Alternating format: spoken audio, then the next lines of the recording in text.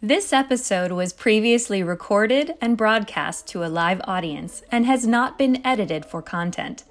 Please excuse any references to slides and Q&A. Thank you for joining us.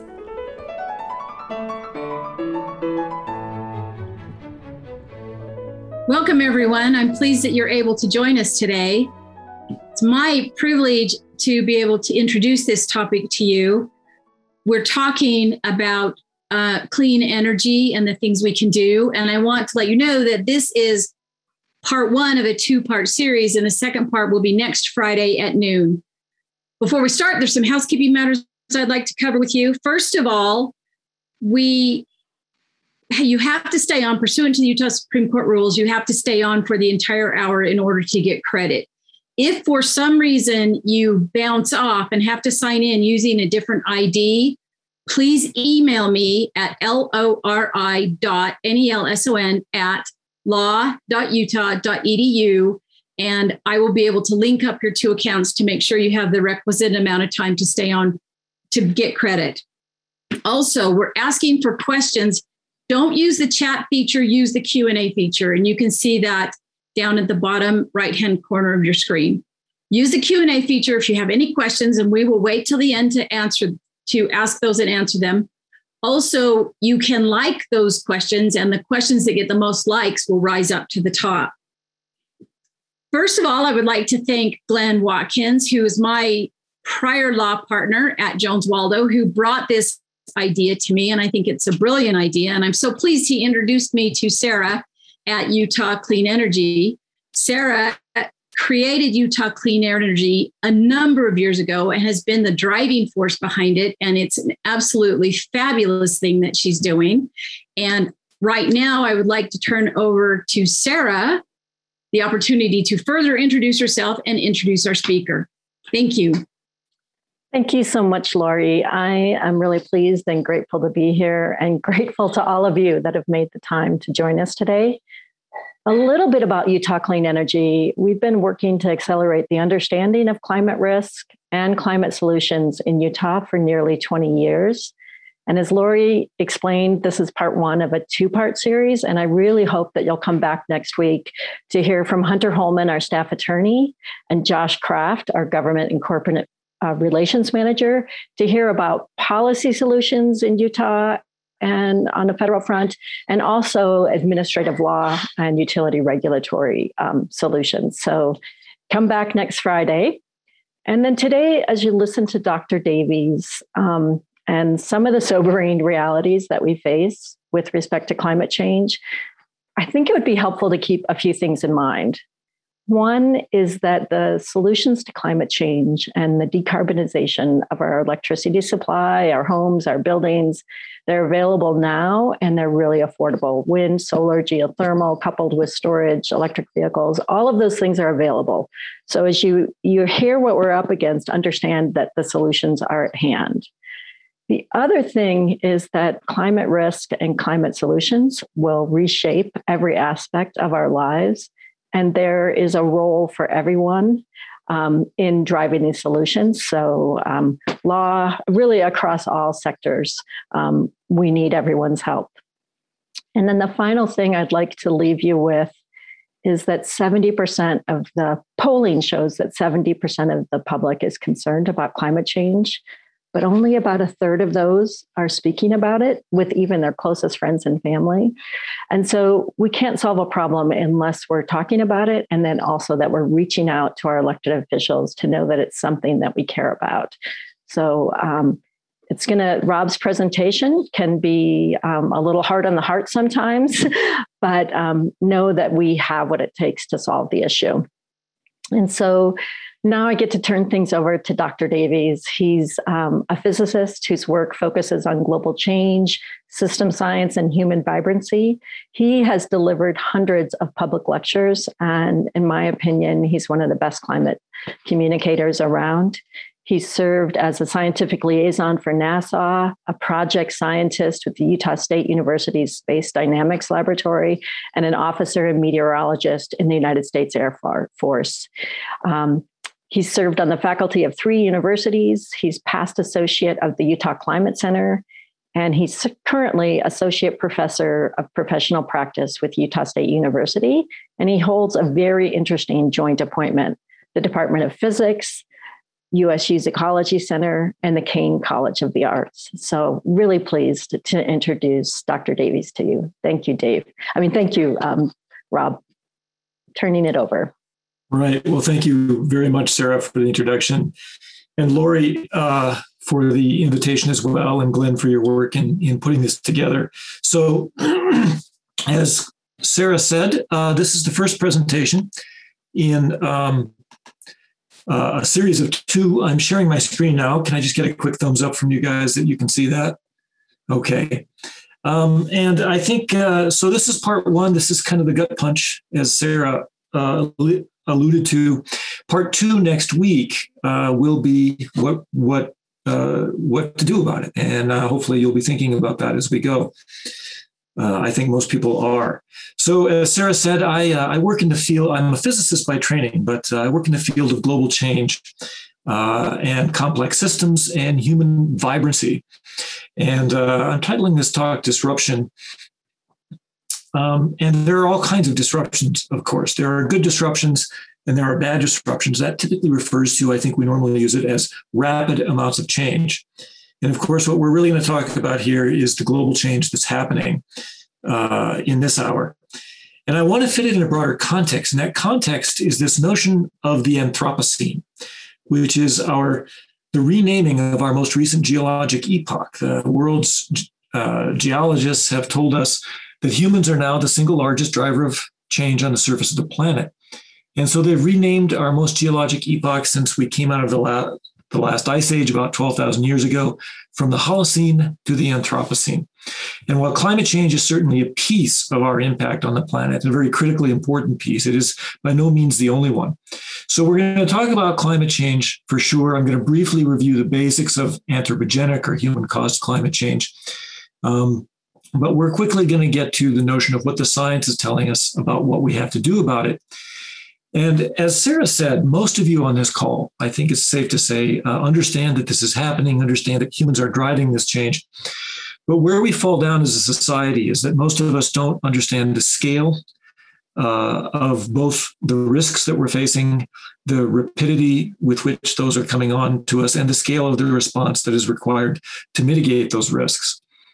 And we also don't understand the broader context into which climate change fits. And so I'm going to talk about both of those things because they're critically important as we make big steps in moving forward to address this topic. And then finally, if we have a little bit of time at the end, I'm going to briefly mention what I have found, and I believe is the proper mindset for us to move forward, and from which we can then hopefully mitigate these very large risks that we're facing. All right. So let's talk about first this notion of climate change. It's happening very rapidly, and so I'm going to use the term disruption for that. And just a couple of brief terms. The first term is emissions, and we talk about how we are digging up fossil fuels and burning them and dumping the carbon into the atmosphere. So how much we burn and throw up into the atmosphere we call emissions, and we measure those in gigatons. That's billions of tons of carbon dioxide. And then, of course, that carbon dioxide builds up in the atmosphere. Not all of it stays there, but quite a lot of it does. And they build up into concentrations. And our term for that is parts per million. So how many carbon dioxide molecules for every million other molecules? So those are the two things that we're going to come back to: emissions in gigatons and concentrations in the atmosphere in parts per million.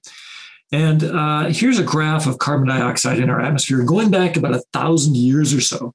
And what you see then is the parts per million on the left. And you can see for most of the last 1,000 years, we've been at about 280 parts per million until we get to the onset here in the 19th century, early 19th century, late 18th, of the Industrial Revolution, when human beings start to burn fossil fuels in significant quantity. And then you see it start to climb. And then when we get to the middle of the 20th century here, sort of a globalized, made efficient by technology, mass acceleration of this, we see this really big spike to where we are now. So pre-industrially, we were at about 280 parts per million, actually stayed there for about the last 12,000 years. And here's where we are today, about 417 parts per million. And the reason that this is important is because carbon dioxide is a greenhouse gas. And greenhouse gases, because of their molecular structures, are able to take energy that's leaving the Earth's system in the form of light, mostly infrared light. So we can't see it, but it's there nonetheless, and stop that energy from leaving the Earth's system and turn that light energy into thermal energy. So it heats the atmosphere and then the oceans and the land as well. And so that is what is happening. We understand this greenhouse effect very well, and that is what's driving the warming. And here's what that warming looks like from the end of the 19th century to the middle of the 20th to today. And what this map is showing you is temperature change, not temperature. So as the different locations went from the cooler blues to the warmer reds, those locations were warming up.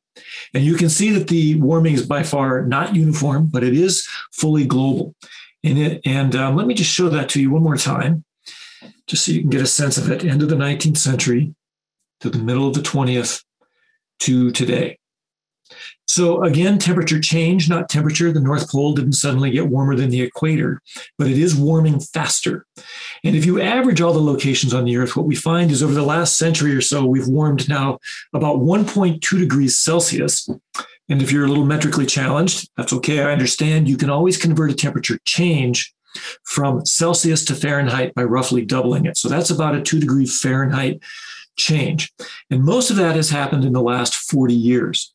Now, that doesn't sound like a lot, but you might want to consider that geologically speaking, and when you talk about the living systems on the planet, we warmed up out of the last ice age at about 1 degree Fahrenheit per 1,000 years. And we warmed up about 10 or 12 degrees Fahrenheit total. We're now warming at a rate of about 50 times that fast. And so this is a very different mechanism that's warming us. We'll come to that in a little bit.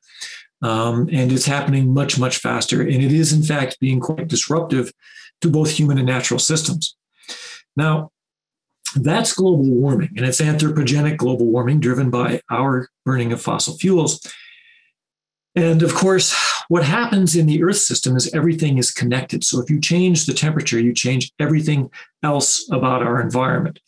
So, for example, you change everything about the frozen environment, continental ice sheets like Iceland and Greenland, the frozen polar ice cap, frozen tundra, even snowpack like we have here in Utah. You change whole weather patterns because weather patterns arise from exchange of energy between the Earth and the oceans. You change the kind of precipitations you get, snow versus rain. You change where and when and how intense. I think most of us know that if you warm the atmosphere, evaporation intensifies. And so roughly speaking, the atmosphere can then keep more water vapor in it. And so dry areas tend to get drier. But then when you do get a storm, there's more moisture up there to come down. And so precipitation becomes much more intense as well. Think things like Hurricane Harvey a few years ago in Houston, dropping 5 feet of rain in just a single storm event. In China, getting an entire year's worth of rain in just 3 days in certain locations this year. There are many, many such examples. And if this were the only impact on the weather of changing the climate, it would be huge. But of course, we change everything else. The jet stream, which is our major storm track here in the middle latitudes, is driven by our climate. And as that climate changes, the jet stream is changing. It's making both cold events and warm events more intense. It changes locations and drought intensities and drought frequencies, heat waves, which are by far the most deadly weather event for humans. We change internal climate cycles like the El Nino-La Nina cycle, which is, again, the change of energy between the oceans and the atmosphere. We change just about everything in the living environment, the biosphere, where things can live, where they can't, where things migrate to, where they don't. Here in Utah, the changes are quite big as species move up in the alpine environment, trying to maintain their preferred climate. And we change basically everything else. We change lake and river chemistry, ocean chemistry, as we've talked about, ocean chemistry. Everything changes. And that then is what we mean by climate change. So anthropogenic global warming, human-caused global warming, is driving, in fact, disrupting the entire planetary climate system. And that's what we refer to as climate change. Now, here in Utah, we are certainly not exempt. What I'm showing you here is a map of temperatures going back about 100 years or so for different locations around the state. You can pick out your own location. I'm up here in Logan. Many of you, I think, are in Salt Lake. And this blue line is the temperature trend in those locations over the last 40 years. And what we find is that Utah as a whole is warming at about twice the global average over the last 40 years. And that is what you see with most of these graphs. Down here in southeastern Utah, Hanksville and Bluff, warming at close to 2.5, even pushing 3 times the global average for the last 40 years. So we are certainly not exempt from the warming and the impacts of that warming. And we often talk in terms of averages, average temperatures going up. But where the biggest impacts occur are changes in extremes. And so here in Utah, we're seeing that. I'm going to show you that right now. Changes in extreme temperatures. And I picked Tooele as just an example. The pattern is the same for the entire state, but this kind of puts a face on it. So the graph you're looking at is a graph of how many days in the various decades going back about 100 years were above 90 degrees in Tooele. So this is what we call the high temperature tail of how warm it gets in a particular location. So here is the number of days in the 1900s, the 1910s, the 1920s. You see this spike in the 1930s during a regional change in climate, not global, but regional, the Dust Bowl. And then starting here in the 1970s, 80s, 90s, 2000s, a continuous and rather large increase in the number of days above 90 degrees in Tooele. This is when, in the 1970s, the human push on the climate system became bigger than all of the natural tugs on the climate system and has continued to get bigger still for the last 40 or 50 years.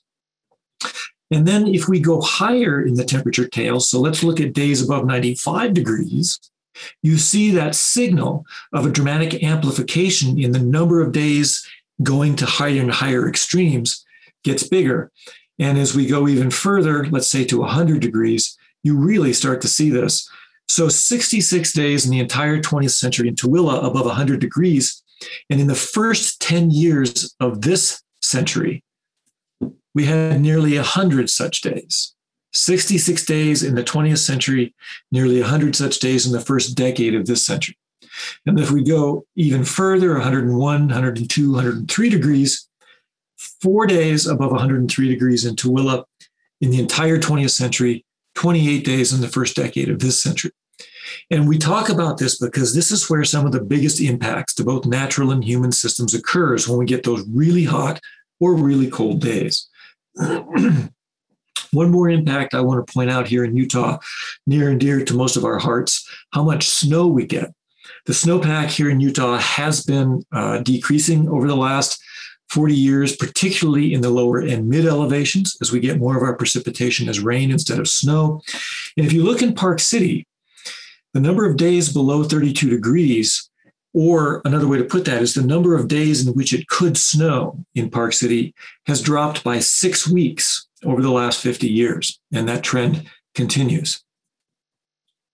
And we also see, as I said, declining snowpack, changes to our ecosystems here, bark beetle infestations as one example. And then, of course, as we are all familiar with here in the West, these bigger and much hotter wildfire seasons, all of which have a very, very pronounced global warming, climate change fingerprint on them.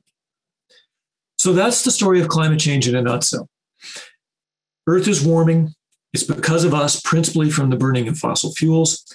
This is disrupting the entire planetary climate system. And this fourth bit is what I now want to spend a little bit more time on, which is that this change, if it continues unmitigated, comes with extreme risks for humans, human civilization, and the human ecosystem. And these 4 points are considered scientific knowledge. And what we mean in science when we say we know something is that these conclusions are consistent with many independent lines of evidence and inconsistent with no lines of evidence. Doesn't mean that those conclusions won't become refined. as more knowledge comes in. But the chances that they absolutely flip are essentially zero. We know these things as well as we know anything scientifically. And so what we need to do is be on the same page with that information before we can move forward meaningfully as a society with a response. So let's start looking at the scale, and we'll start with the scale of the risks and then look at the scale of the response required. Now, here's a projection for North America temperature change under a high carbon scenario. That is the scenario we are currently following. So this is the temperature change we can expect across North America over the next 80 years or so. And I will compare that with the temperature change over North America we could expect on a low carbon scenario, which we are nowhere close to following right now. That's the scenario on the left. The scenario on the right is what we're following. I haven't given you numbers, so here they are. That's an average temperature change across the lower continental United States of about 13 degrees Fahrenheit. The dark reds in the top North Pole are about 25 degrees Fahrenheit. On a low carbon scenario, if we are to sort of get religion right now, we can expect still quite a significant temperature change, yet another 4 degrees Fahrenheit across the United States, a little bit more than we've already had. However, these scenarios are very, very different in their impacts, both to us and to natural systems. If we're on the scenario on the left, this is where we can expect things to be leveling off in the latter half of this century. However, if we're on the scenario on the right, again, our current path, this is not where the temperature rise ends. This is just where the simulation ends. And you can expect the rise in the temperature and the climate change to continue for another few centuries as well. Again, this is our current path, the high carbon scenario. Another projection helping us understand the risks a little bit better, particularly for us here in the West, is spring snowpack. So what I'm going to show you are snowpack in the spring. This is when it's at its maximum, ready to melt and give us our water. Most of us here in Utah get most of our water from melting snowpack. It's a giant reservoir in the mountains. The darker blues are the higher elevations and the deeper snowpack, and the lighter whites are the lower elevations and the thinner snowpack. And I'm going to show you data starting in 1950 and then projections under a high carbon scenario moving forward. So here's the data, and you can see that every year we always have significant snowpack, and certainly some years are snowier than others. We know that. But that snowpack is always there to give us our water.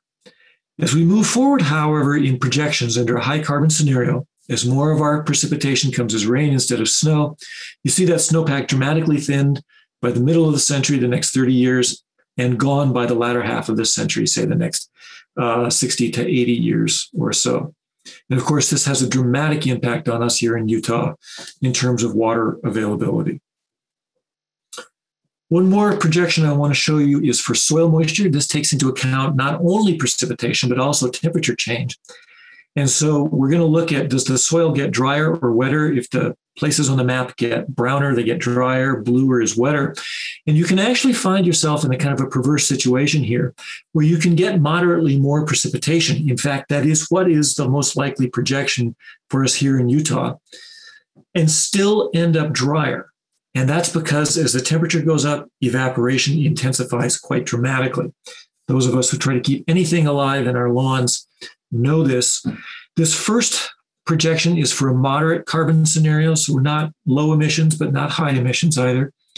We see significant drying through the middle of the century, continued drying through the end of the century, but it starts to level off as our emissions tend towards zero. And now let's look at that projection again under a high carbon scenario. Again, significant drying through the middle of the century, and then dramatically enhanced through the end of the century. And I'll say it again, under a high carbon scenario, this is not where it ends, it's just where we cut off the simulation. Now, I haven't given you an interpretation of these projections yet. Let me just tell you that the people who study this, everything from social systems to civil society to food systems, energy systems, human health, you name it, the people who look at these projections refer to the scenario on the left as dangerous and the scenario on the right as catastrophic. And that was the same for the temperature projections when we looked at the low and the high as well. And that term catastrophic is used in the scientific community quite precisely, meaning unadaptable by our human systems and many natural systems. And it's good to look at this in this way, the temperature projections and the soil moisture projections, because this is our choice. We are currently choosing to move to the scenario and the situation on the right. We could choose the situation on the left. So you're starting to get a sense that the scale of risk that we're facing is indeed extraordinary. I have one last projection that I want to show you to try to drive that home. And we're going to do that by connecting the dots on this graphic. These dots are population centers on coastlines of 1 million people or more. By the end of the century, again, on our current trajectory, we can expect about 2 meters of sea level rise. Again, that's not where it ends, but that's what we have by the end of the century. That will displace about 200 million people outright and flood another 600 million people annually. And so it's looking at projections like this that say, for example, the U.S. Defense Department looks at when they put out, and they've now put out more than a dozen reports in the last 2 decades, referring to anthropogenic climate change as the single largest security threat to the United States. And look at what we're facing. We're not talking about the displacement of tens of thousands or hundreds of thousands or even millions of people, but tens of millions to hundreds of millions of people. And the scale of societal disruption that brings with it. So it's looking at projections like all of these that lead the scientific community, sort of represented by Kevin Anderson here, former director of the Tyndall Climate Center in the United Kingdom, and one of the world's premier carbon cycle modelers, to make statements like this. A very common statement. This is a mainstream assessment from the scientific community. And what Kevin means by this statement, by a 4C future, is 4 degrees Celsius of global average warming above pre-industrial, of which we've already seen 1.2 degrees. And he's saying it's incompatible with an organized global community based on the kinds of projections I just showed you and many, many more. And he goes further, likely to go beyond adaptation, devastating to a majority of ecosystems, and a high probability of not being stable. So beyond adaptation, again, that notion of catastrophic. And I want to talk just a little bit more about this notion of stability, because herein lies the extreme end of our risk. So I think we're all familiar with the story of the Titanic. Most of us probably seen the movie. It's kind of the perfect metaphor for all things catastrophic. And you may remember what happens, and they show it pretty well in the movie, is this kind of a glancing blow that the Titanic hits the iceberg and they skitter across the iceberg. And it doesn't seem so bad. You know, some champagne glasses tip over in first class, but it doesn't seem so bad. But the guy who built the boat is on the bridge and he's looking at the lights and he says to the captain, "We've got to get everybody off the boat now." And the captain is confused because, again, it didn't seem so bad. But the guy who built the boat says, "We're flooding 5 compartments. And this ship can stay afloat with 4 compartments flooded, not 5. And so when the ship started to flood that 5th compartment, that was a tipping point, a threshold in the system, after which the system was going to end up in a very different state. In other words, not floating on the surface of the Atlantic, but sitting on the bottom of the Atlantic. Now, it didn't happen immediately. It took a couple of hours to play out. But once you cross thresholds in these complex systems, things play out very differently. And that's the notion that Kevin is talking about. So you'll remember this graph of carbon dioxide levels in the atmosphere. And one of the thresholds that scientists have identified in the climate system is the level of carbon dioxide in the atmosphere. And in particular, the last time in the planet's history, several million years ago, when we were above 350 parts per million for more than a century or so, this was an ice-free planet and Earth's sea levels were a couple of 100 feet higher. And so we have already crossed this particular threshold, this particular 5th compartment we are already flooding. And so our task is to stop the flooding in that 5th compartment, to get ourselves back down below 350 parts per million as quickly as we can. And this is just one of a couple of dozen thresholds in the climate system that climate science believes are there. So the notion of stability is this, and we often model it with like a marble in a little dimple. And if you tap the marble a little bit, the conditions around it tend to take it back to where it was. So that's a stable system. And stable systems do that when they're disrupted a little bit. But if you disrupt them too much, that's when you cross the threshold. You start flooding the fifth compartment, and the conditions around them no longer take them back to where they were, but accelerate them away from where they were. Think of the sinking ship, and take you to a very, very different state. And the fact is, we know that Earth's climate system behaves this way. In fact, it is the story of the previous few million years of glacial and interglacial cycles. So what I'm showing you here is a graph, and there's the Earth at the back there, about 12,000 years ago, when we were in this ice age and we popped up over the course of about 10 or 12,000 years into a much warmer, stable state, the Holocene. Now, as time has gone forward, we have arrived and kind of wandered ourselves out of this dimple because of the human's impact on the climate system. And we now find ourselves very close to thresholds. We don't know exactly where they are. There's uncertainty here, considerable uncertainty. But in this case, when the risks are this big, uncertainty is not our friend. Uncertainty on this magnitude and with these kinds of risks at play is a reason for more caution, not less. And so we've gone from the Holocene to the Anthropocene. And our task moving forward is to move ourselves back into this stable Holocene-like climate to which human civilization is very finely adapted. Of course, the human species is extremely adaptable. We live in all kinds of climates and all kinds of extremes.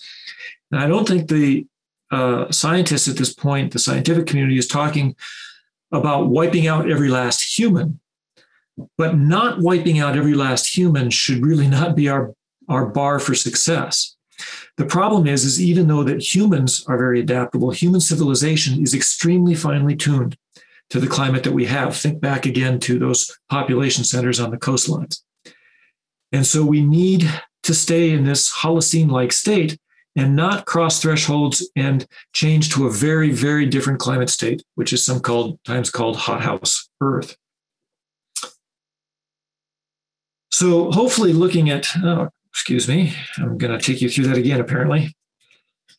Hopefully looking at this graph, when we see things like Hurricane Harvey or the intense fire seasons or the intense storms referred to in the press and by others as the new normal, hopefully what this shows us is on our current trajectory, we are nowhere close to the new normal.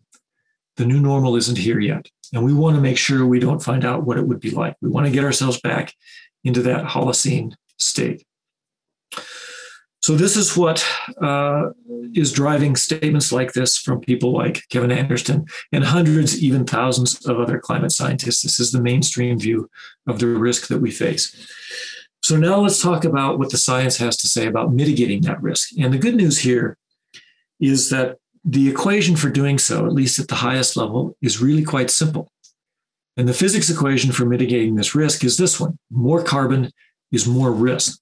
And so if you can identify a danger line that you don't want to cross, where are those thresholds? You can then calculate how much more carbon do we think we can throw up in the atmosphere and still stay below that danger line. That danger line has been calculated. It is about 1.5 degrees Celsius, again, of which we have already warmed about 1.2 degrees Celsius. So we're very close. And given that danger line, we can calculate a carbon budget for 1.5 degrees. And here's that budget in billions of tons, gigatons of carbon dioxide as of last year.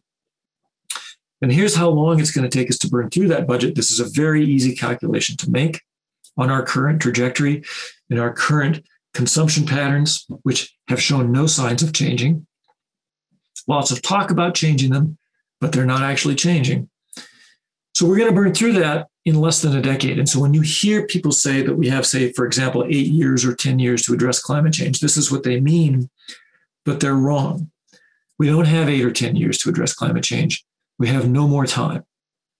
In order to not go above that budget, our response has to be now, and it has to be big.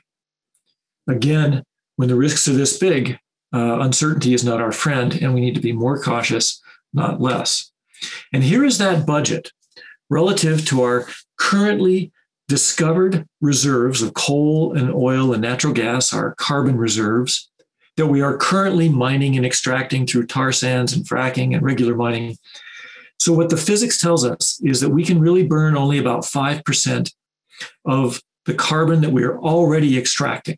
So no need for new exploration, no need to find more coal or oil or natural gas. We can only burn, from any sense of risk management, about 5% of the stuff that we've already found. And this is not conservative. This is not liberal. It's not progressive. It's not politics. It's simply physics. This is just physics. So how do we do that? What would it look like for us to not burn through that budget? So what you're looking at here is a graph of our emissions, again, in billions of tons of carbon dioxide, going back to 1990, where we were about 20 billion tons, up to about last year where we were about 40 billion tons. And what has to happen, of course, is we have to peak. We have to do that now. And we have to decline, and we need to be to zero emissions no later than the middle of this century. As long as our emissions are not zero, the warming continues. As long as our emissions are not zero, the warming continues. So this is what we would call a rational decarbonization of our civilization. We have got to decarbonize, and we've got to do it very quickly. Now, here's where we're actually headed for the next 10 years in pink, for the next 10 years, which are the very most important that any of us will ever live through. We cannot win this battle in the next 10 years, but we can certainly lose it in the next 10 years. And in the next 10 years, the next 5 are the most important of that.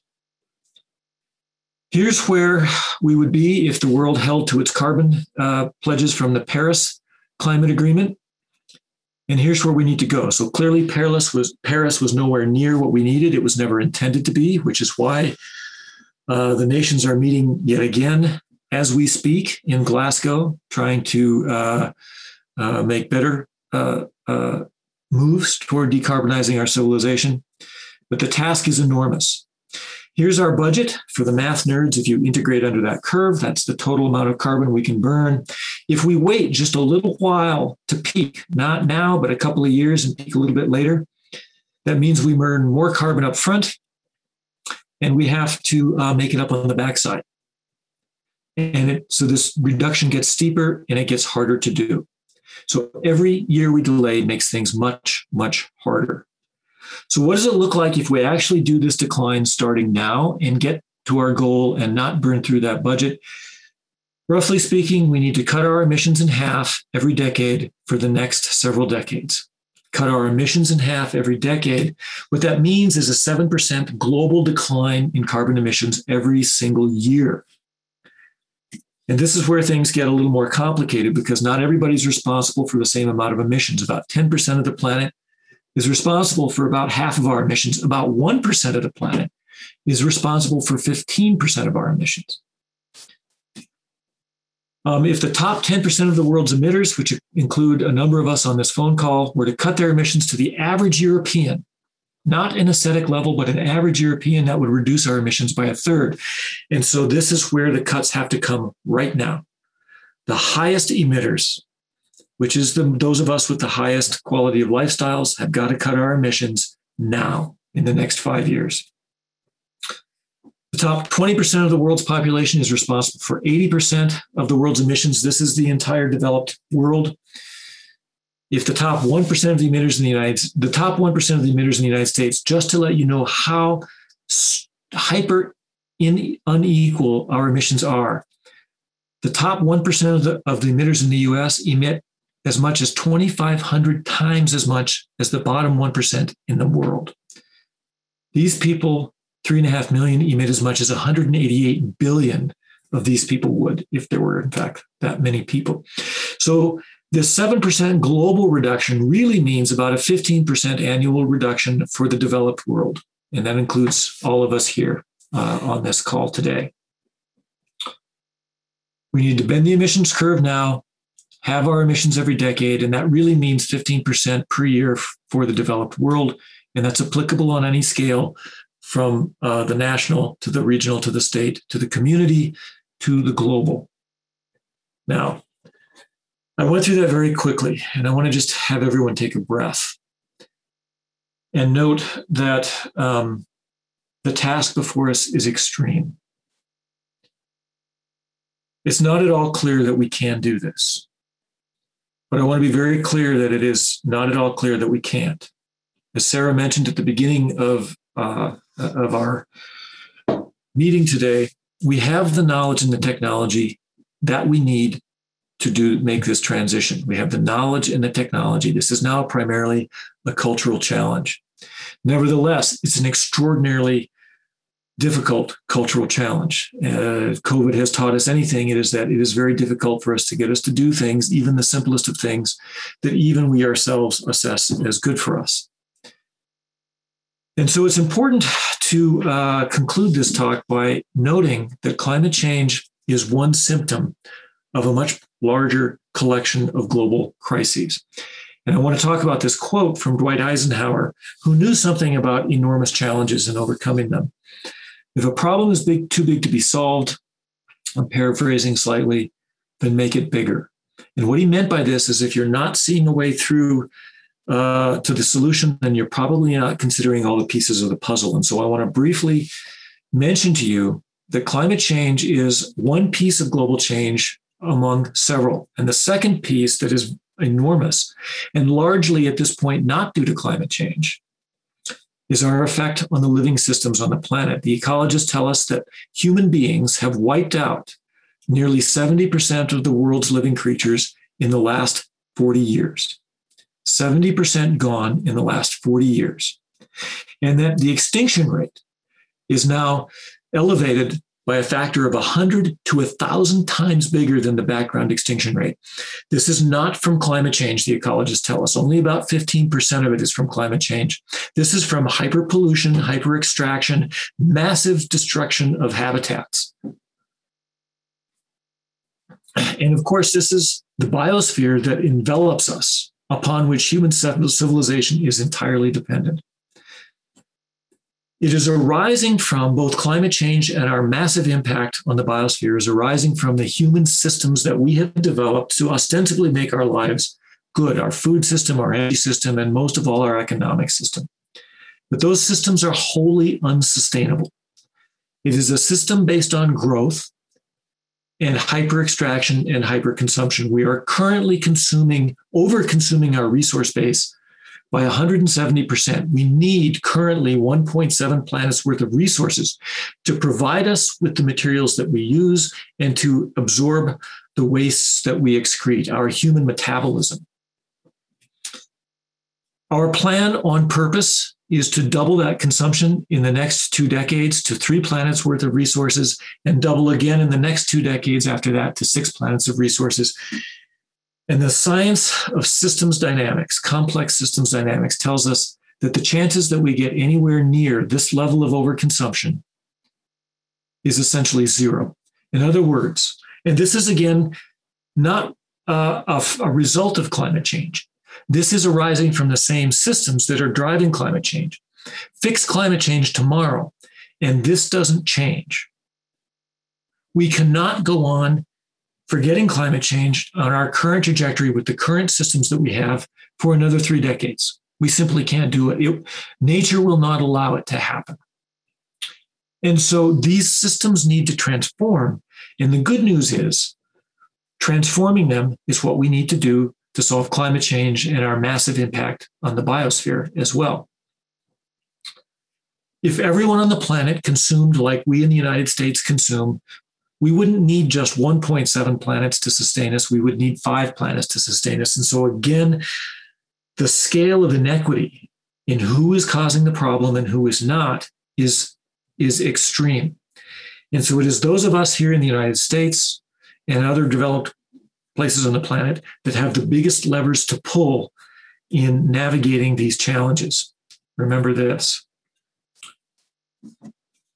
Okay, so what I would like to do is give us a chance for some discussion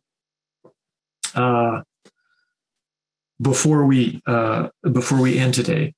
Let me just say that what I've told you sounds like tinfoil hat type stuff. It sounds utterly ridiculous. Civilization, the wheels are going to start coming off in the next several decades if we continue on this path. It just doesn't seem possible. It seems, again, like this chicken little sky is falling. Oh, you environmentalists, you've been telling us that this has been coming for centuries, and it never does. Ever since Thomas Malthus. And then there was the population bomb in the 1970s, and we always find a way through. I want to leave you with this notion before we start our discussion, and that is things have changed, and they've changed dramatically, and that change came in the middle of the 20th century. That's when we went from being a small world on a big planet, meaning that the human collective metabolism of extraction and consumption and waste production from our human civilizational metabolism was generally small compared to the scale of the planetary systems that support us. That changed very rapidly as a result of exponential growth that is continuing, which emerges from our economic system that demands growth in order to thrive. That changed in the middle of the 20th century to becoming a big world on a small planet. The human collective civilizational metabolism is now on a scale of the planetary systems that support us. We are massively disrupting those systems. And I want you to just think back to March of last year. If you think that massive change can't come in a heartbeat as a result of exponential growth, that's precisely what happened with COVID. A virus spreads with exponential growth. We saw it happen. We went from no cases to thousands and thousands of cases here in Utah overnight. And that is what is driving these risks that we are facing. So when you think about, oh, this can't possibly happen, it just doesn't sound reasonable. Things have fundamentally changed. And the problem with exponential growth is by the time you recognize that you've got a problem, it's very close to too late to stop it. We've recognized it. It's very close to too late, but we're not there. And so thinking about whether we can stop it or not stop it is not productive. What we have to think about are what are the next steps, and we take them. What are the next steps, and we take them. We identify a next step and we take it, and we identify a next step and we take it. It is not for us to say that this is not possible. It is for us, particularly those of us in the developed world, to do absolutely as much as we can to make sure that we do not flood that fifth compartment and end up on the bottom of the ocean. So thank you all very much for your attention. And I want to maybe end there and remind you that there is a much larger discussion next week in which the solutions to this will be discussed. Solution pathways, I should say, will be discussed in much more detail. But for that, let's stop and let me stop sharing my screen here, and let's take some questions. Thanks, Rob. Okay. The first question we have up is, given the lessons of COVID, namely the resistance to things like masks and vaccines, do you realistically believe that the massive reductions in energy consumption have any chance at all? If not, what should individuals do to protect themselves from a greenhouse Earth future? Wow, wonderful question. And of course, it's what we all ask ourselves. But I'm going to revert back to something I just said. We do not definitively know that we cannot do this. And simply flipping into a state of despair and throwing up our hands is just not an option. When you're in an emergency, a hope-despair framework is not useful. The framework that's useful is resolve. When you're in a burning house, you don't hope that you get out. You don't despair that you can't. You just get out by any means necessary. And you do that by taking the next step. What's the next step to get out? Okay, what's the next step to get out? And we continue to do that until we're out or until we're dead. An emergency mindset is what we have to have. So, do I realistically believe that we can do this? I don't ask myself that anymore. It's just not a useful question because it is not answerable. What is useful is what's the next step.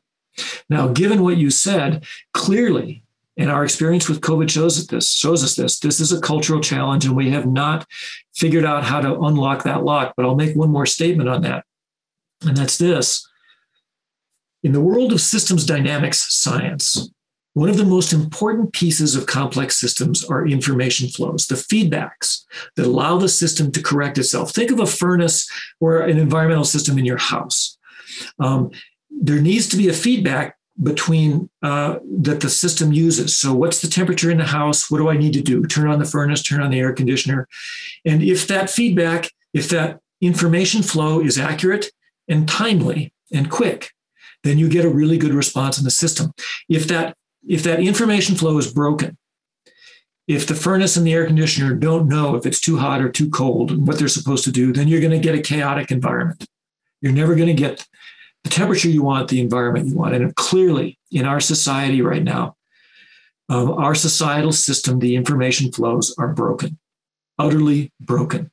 We can't all get on the same page with what the problem is. And that's why we can't all get on the same page with the solution pathways. And we all know what I'm talking about. I don't think we need to go any further in that. But if one of the things that you think you can do is work on fixing these systems of information flows, it's critically important that we do that. That's one of the keys to unlocking the cultural challenge. As far as what you can do to prepare yourself for a global warming world, you can try to create a bunker if you want. There's billionaires out there doing that, but they're not going to do it. It's not going to do it for them. The strength that we have is in community. If we want to navigate this, we've got to have strong, resilient communities. That means people talking to each other, people on the same page with the same basic information. If you want to better your chances for navigating this and for your children, then work on building strong communities. That's my personal opinion, and I think backed up by a lot of data. So what are small scale mitigation solutions that each of us can participate in? But then how do we take those and globalize them? Right. So Sarah mentioned something at the very top that is critically important. We're not talking about this enough in the language that we need to be talking about it. So the very first thing you can do is start talking about this. Have these conversations with your families, with your peers, with your friends, with your colleagues. In your own lives, we now need to reduce our carbon emissions. This is a systemic problem, but we have waited so long that we've got to give a little elbow room to the systems to transform, and that's going to take a little time. So I would say the very first thing you can do on a personal level, this year, commit to reducing your own carbon emissions by 15%. The biggest emissions for us personally are how we eat. Industrial animal agriculture is responsible for approximately 20% of the world's emissions. Industrial animal agriculture is responsible for 20% of our emissions. Moving to a heavily plant-based diet dramatically reduces our own personal emissions. And man, you can do it and be healthy and be eating lots of tasty food, especially here in Utah. There's lots of ways to do that. So can you reduce your consumption of industrial animal products 15% this year? Can you drive 15% less? Can you fly 15% less? Those are the biggies. And can you reduce your personal home environmental emissions, how you heat and cool and power yourself at home by 15%? Pretty easy for a year. Gets a little harder the second year, especially if the systems are fighting us. So what's absolutely critical is that those of us who have the capacity, the personal capacity, the energy, the financial capacity, the time capacity to work on systemic changes have to do it. We've got to stretch our comfort zones. I know it's easier to change your light bulbs and reduce your meat consumption than to engage in the public square. But there's no doubt for it. That's what we need now. And I'll say one more thing on that. How we do that has to happen in myriad ways. You can do it from within the system, from when you're within your own professions, transforming things from within the system. But I'm aware of no example of massive cultural transformation of this scale that has come without massive cultural agitation. Direct action activism plays an enormous role in cultural change of this scale, and we need it. And it needs to be strategic, and it needs to be organized, and there are groups out there doing it. So if you feel like you can be on the pointy end of the spear, do that. If you feel like you can change things from within your profession as an architect or a financier or a banker or a lawyer, do that. But it's critically that we be engaged in addressing this problem, not only from within our personal lives, but from within our professional lives, if we at all have the capacity to do so. Okay. So how do you prevent yourself from accepting climate doomerism? Have you ever experienced climate grief, and how do you deal with that? And consequently, then how would the rest of us deal with it? Such a great question. And as you might imagine, in people doing my line of work, it's a big topic of discussion. Self-care, mental health. And I'll tell you that people take personal days. People sometimes just take a day off. You wake up and you read the headline or you listen to the news report, and you just say to yourself, what fresh hell is this? What I have found, the mindset that works for me is, again, the mindset of an emergency in the background, so to speak, which says that hope and despair are simply not useful. Resolve, what is the next step? I don't focus on identifying every step to the top of the mountain. I focus on the next steps that I can take, both personally and most of all professionally, to move us forward. And then I take those steps. And I'll quote, one of our greatest spokespersons that's arisen in the last few years, Greta Thunberg, and her and thousands of other youth in the whole global youth movement. But I think they've articulated this perfectly. If you want, well, I'm paraphrasing, but here it is. Hope isn't free. Hope isn't free. It's not there for us to consume. It's for us to generate. And the price of generation is action.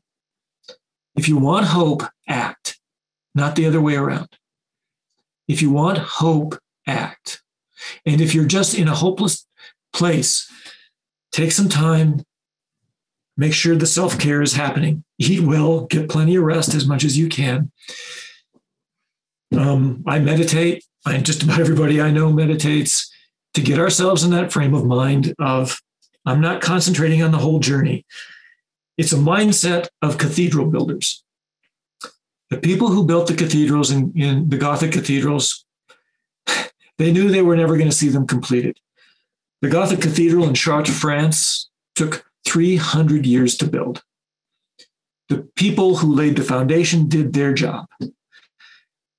It's the power of community, having faith that the people coming along next would do their jobs. Now, we're not doing it time sequentially here. We're doing it all at once. I'm doing my job in terms of the communication and other things. And I am having faith that other people are doing their jobs in fixing our voting system, fixing our political system, fixing our information flows, fixing our food system, fixing our energy and economic systems. There are all people working on that. So many people working on that. Utah Clean Energy is a perfect example. Just having huge impact.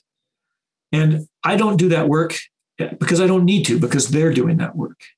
This is the power of community. So my mindset is to be a cathedral builder. I'm going to do my part. I'm going to identify the next step and not worry about whether this is possible, again, because the question is unanswerable. And the joy that comes from that is often overwhelming. The opportunities that we have to fix just everything are enormous. They're just enormous. We have the knowledge and the technology we need scientifically. What we need is the knowledge and social technology. And there's so many people working on that as well. So if you're a storyteller, if you can figure out how to tell this story and get more people on board and understood and jazzed about moving to a world that is not on the brink of collapse, but navigating to a place that is sustainable and just and vibrant, man, what a challenge. Man, what an opportunity we have. And so I try to focus on that. And when the news is just overwhelmingly bad, I step back a little bit, apply my sort of my own personal strategies, and then focus on what's next. Thank you. Thank you, Dr. Davies, so much. There are still a really fabulous questions in the queue that we don't have time to get to. What we will do is we'll get those questions to the panel for next week and see if we can't get those answered as part of the discussion next week, because there are some tremendous questions on here that I would like to see answered. And Dr. Davies, thank you so much for taking this time to educate us and to inform us and to spend this time with us. I know it's a huge amount of preparation and we're very grateful. Well, thank you so much for the invitation. And let me just say, everybody, I'm Robert Davies at Utah State University. Look me up. Feel free to send me an email. I'm happy to engage further. Thank you so much.